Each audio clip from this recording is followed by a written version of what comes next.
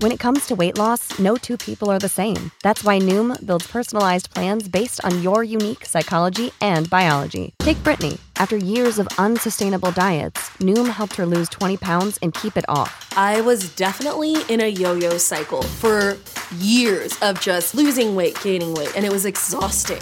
And Stephanie. She's a former D1 athlete who knew she couldn't outtrain her diet, and she lost 38 pounds. My relationship to food before Noom was never consistent. And Evan, he can't stand salads, but he still lost 50 pounds with Noom. I never really was a salad guy. That's just not who I am. Even through the pickiness, Noom taught me that building better habits builds a healthier lifestyle. I'm not doing this to get to a number. I'm doing this to feel better. Get your personalized plan today at Noom.com. Real Noom users compensated to provide their story. In 4 weeks, the typical Noom user can expect to lose 1 to 2 pounds per week. Individual results may vary. Welcome back to Heard Tell. She's a favorite. I know this because you people keep asking me when she's coming back. Here she be, Sarah Stook from over in jolly old England, which is mostly rainy and dreary England. That's because very the east coast of England in the wintertime, you may have heard it rains once in a while. How are you doing with the rain? Is all well with you?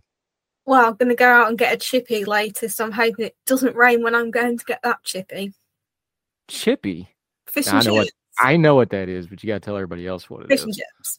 All right. I also like where you do the sandwich where you just put the French fries on the white bread and fold it over. That one's always fun too.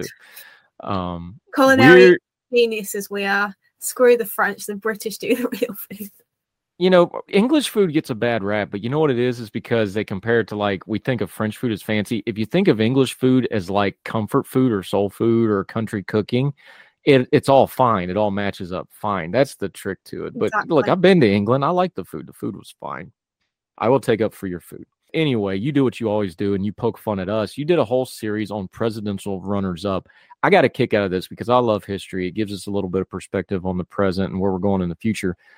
What lesson do you take from presidential runners-up? Because it's really interesting who hasn't become president and who's lost when you go to look at these lists. I mean, sometimes it's an absolute landslide, and then sometimes it's extremely close. If you look at, Samuel Tilden versus Rutherford B. Hayes, they had to throw it to the House and they throw it to the courts, and people have to decide who aren't, the voters because it's that close. And you get, people who are really experienced who fail, or sort of newcomers, or someone like Brian who ran 3 times and just never won. What one's poked out at you? This is a multi-part series like usual over on Elections Daily. We'll link to it like we always do. But what stuck out with you? I know you mentioned that, the post-Civil War runners-up, there was a lot of Democrats. They had like a streak of them there for a while. There's some really big names in history, like you just mentioned, that are runners-up. What really stuck out to you, though, when you did this whole series? Well, I think there's sort of no guarantees of success, as it were, especially when you're running against a popular incumbent. If you look at 1984, I've still got quite a few to write, but 1984, Mondale versus Reagan. Reagan won 49 states. He was 3,000 out of winning Minnesota. That wouldn't happen today because, you've got states that are so partisan, it's untrue. Yeah, Mondale didn't stand a chance. Like, he tried to do the gimmick. He tried to get the female candidate vice president. No guarantee. But I suppose back then, vice presidents you didn't really think about your running mate. Whereas nowadays, when we get to John McCain, Sarah Palin definitely took votes from that camp because everyone thought, well, if he dies, she's president. And yeah. I'm not sure that's Geraldine Ferraro's fault, just to be fair to Geraldine Ferraro, but no, I take your point. It's interesting, though, because you're from England. So in the parliamentary system, that sort of thing never happens because it's basically next person up. And with very few exceptions, which, like this past year where you keep going through leaders, you pretty much know who the next person's going to be pretty well in advance.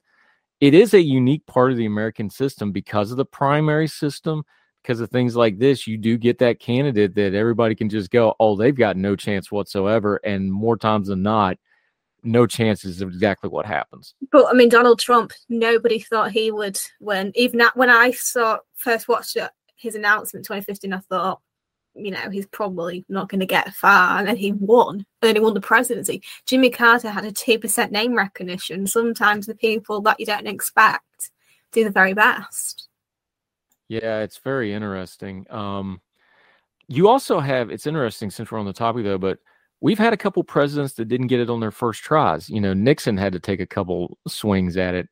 George H.W. Bush ran against Reagan famously before he became president. Now, I know Trump's going to run again. That's kind of the outlier for the last 40 or 50 years, though. Usually it's one and done and folks are done.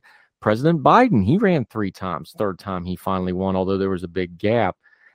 Do you think the days of multiple shots of it are going to start coming back? Is that a cyclic thing? What do you think? We've seen quite a lot of two-termers in the past few years. You've seen Clinton, you've seen Bush Jr. and Obama. So, 3 in a row is quite impressive.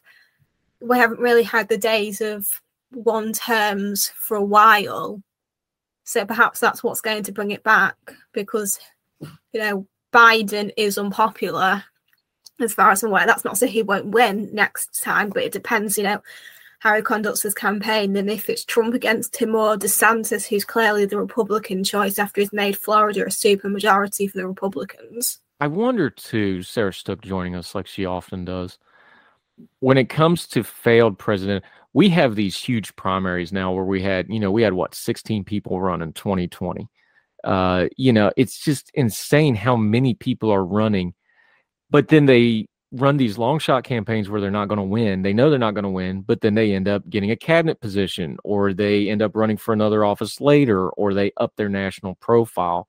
How do we figure that part of it in? Because the way campaign finance and fundraising goes now, running for president is kind of its own business model now. And that's different than in the 18th and 19th and early 20th centuries where you cover these runners up where it's like, well, they failed and that was the end of their career.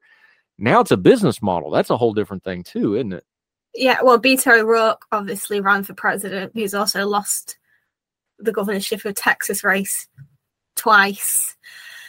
Oh, well, he lost the Senate race as well, sorry. So, yeah, people also tried, like you said, there was 16 odds, and there was people that was never going to get through, like, sort of no-namers, as it were. And Pete Buttigieg has been, Joe Biden's been a senator longer than Pete Buttigieg's been alive, to put it in perspective. Like, somebody that young, you got to understand is probably not, and, he was only really known for being like openly LGBT politician from a mayorship in a small sort of city. Yeah. Would the mayor of Grimsby be considered for a prime minister? Like, would that work in? We don't really have mayors. Mayors here is like mainly ceremonial. It's not like there's like someone like the mayor of London that actually has power. Mayor of Grimsby couldn't tell you who it was. I have no idea who it is. It's right. And London's its own thing because they have, their police force is separate from the rest of the country. London's its own beast in and of itself for folks that aren't super familiar with it. It really is kind of a city-state inside of the UK. From a UK perspective, do you look at something like the way we do primaries and our presidents and the way we do our turnover, although you lapped us this past year, but that's outside the norm. Usually you guys have pretty good runs. Does it seem chaotic the way we do presidents and runners up in the primary system? You guys take forever to count elections. I had to wait like 2 or 3 weeks to finish my prediction list to tick it all off because California 22 took a very long time. It's like, geez, count. How is it taking 2.5 weeks? Are you guys, we do it overnight. You should see Sunderland. Follow Sunderland. They're always really quick with counting votes. Well, for one thing, the UK is only like 60 million people, and we're 330 million. So, but not every single one of them votes. Right. This is fair, but there's things involved. You should not take forever like that. It's embarrassing. But not because here it is, and the criticism is because every state does it differently. Florida's done instantly almost now. 20 years ago, Florida was the worst, and they fixed their stuff, got together. Now they're the standard. Now Arizona's a trash fire when it comes to this stuff. So it's one of those things of our system where the states are individual. You have federal elections, but they're administered by the states, and it makes it a mess. All right, that's a fair criticism.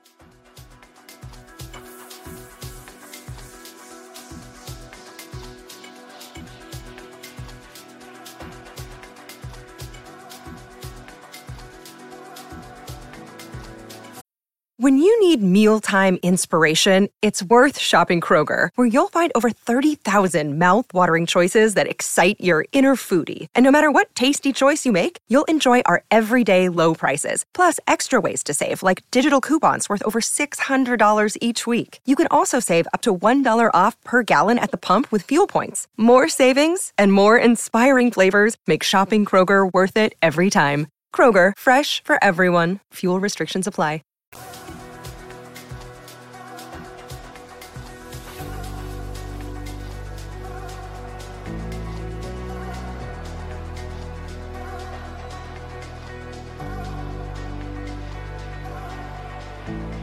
All right, that's a fair criticism. Sarah Stook poking holes into the Democratic Republic greatness of America from the bastion of craziness of the UK, where you can't even keep a prime minister longer ahead of lettuce. We have a stable monarchy. And I don't know if I call Charles stable, but okay. I got to ask you, because they're over here right now doing the tour, the Prince and Princess of Wales now, their new designation. They're over here touring America. It's been a couple of years since they did it. Is that a big thing now when a royal comes to America? I know the Harry and Meghan thing's kind of skewed this a little bit because they live here now full time. Does that still get coverage when they come over here? Is that a big deal in England at all? Yeah, it's got coverage. I've seen it over the news. I mean, I'm a huge fan of Kate. I think she's so lovely and she's always very stylish and she's going to make a really fantastic queen. So, you know, she's always covered because I think people like her. She's pretty popular. You will see people saying how lovely she looks and how good a job she's doing because it's nice to see someone who's liked. So just ignore the politicians. It's nice to have a properly liked figure. You know, they've been received well apart from a few chants of USA when they were at a basketball game. However, unfortunately, your little nation can be quite rude. Did you say basket goal? Basketball. You said basket goal. I said basketball. You said basket goal. I didn't. Okay, but I said basketball. It blew my mind though when you see them at like a basketball game or something. It's like America really does have an obsession over the English royal family. Like it's unarguable that we're just obsessed with these people. You don't have it. You don't. I just have like your dynasties are like the Kennedys and the Bushes and whatever. We have like gone thousands of years old family who have ruled over us. But you are a monarchist. You like that sort of thing. We don't like that sort of thing. We like it by proxy. So the weddings and the funerals and that.